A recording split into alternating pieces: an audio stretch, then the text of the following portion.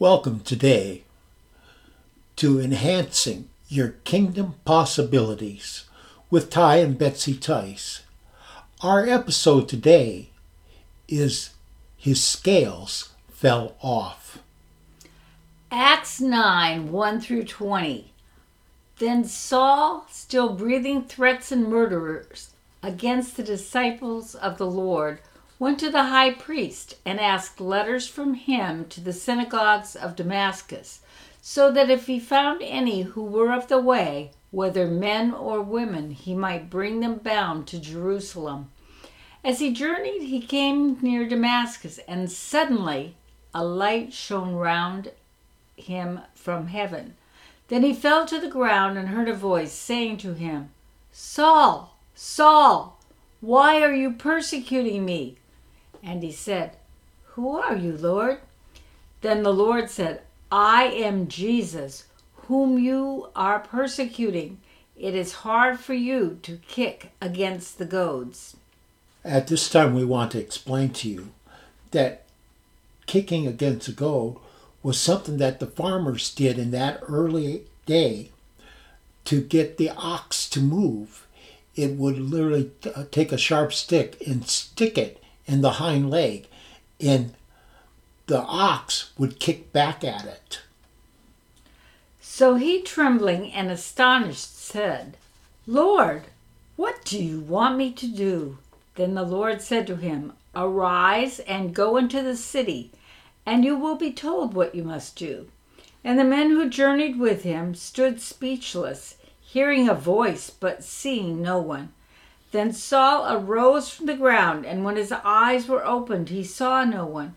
But they led him by the hand and brought him into Damascus. And he was 3 days without sight, and neither ate nor drank. Now there was a certain disciple at Damascus named Ananias, and to him the Lord said in a vision, "Ananias?" And he said, "Here I am, Lord." So the Lord said to him, "Arise and go to the street called Straight, and inquire at the house of Judas for one called Saul of Tarsus. For behold, he is praying, and in a vision he has seen a man named Ananias coming in and putting his hand on him, so that he might receive his sight." Then Ananias answered, "Lord, I have heard from many about this man, how much harm he has done to your saints in Jerusalem, and here he has authority from the chief priests to bind all who call on your name." But the Lord said to him, "Go, for he is a chosen vessel of mine to bear my name before Gentiles, kings, and the children of Israel. For I will show him how many things he must suffer for my name's sake." And Ananias went his way and entered the house, and laying his hands on him, he said, "Brother Saul, the Lord Jesus, who appeared to you on the road as you came, has sent me that you may receive your sight and be filled with the Holy Spirit." Immediately there fell from his eyes something like scales, and he received his sight at once, and he arose and was baptized. So when he had received food, he was strengthened. Then Saul spent some days with the disciples at Damascus. Immediately he preached the Christ in the synagogue, that he is the Son of God. In this account of the miraculous workings of the Holy Spirit in the lives of the early believers in the book of Acts, we read about the conversion of Paul on the road to Damascus, and the subsequent miraculous recovery of his eyesight after hands were laid on him by Ananias. Today we want to recount a miracle of healing that bears a striking resemblance to that story. We had finally settled into our new building, the Cathedral of Faith.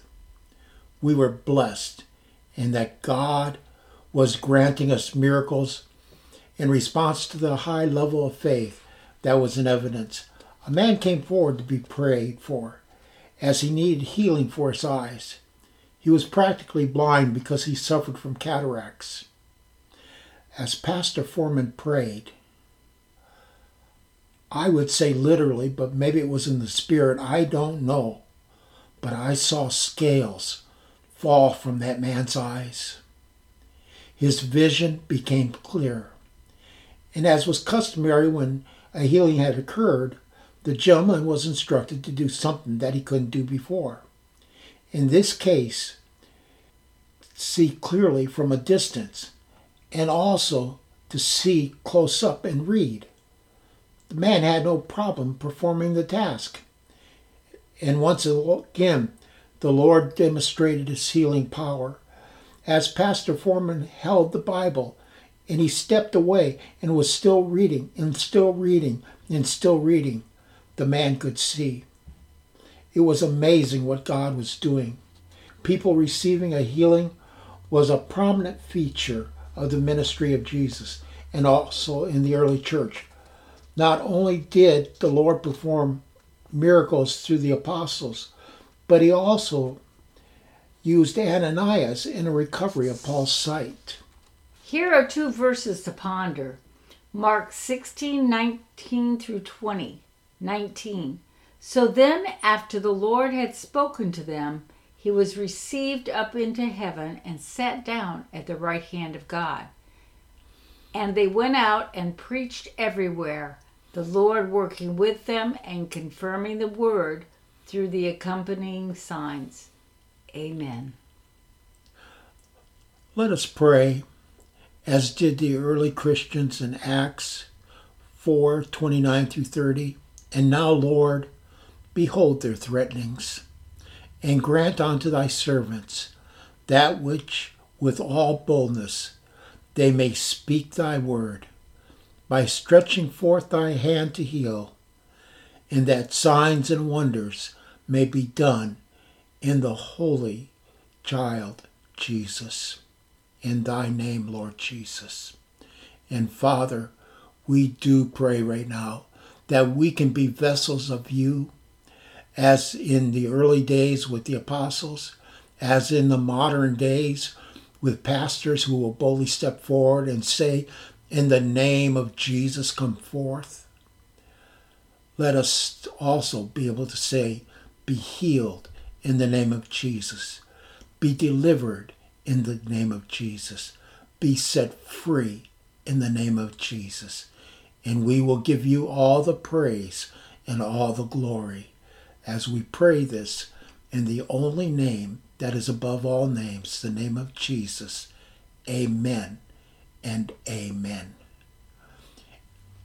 We thank you for joining us today in enhancing your kingdom possibilities. What will you do for the Lord today? Ask him. See for the opportunity, and then do what he tells you to do. God bless you.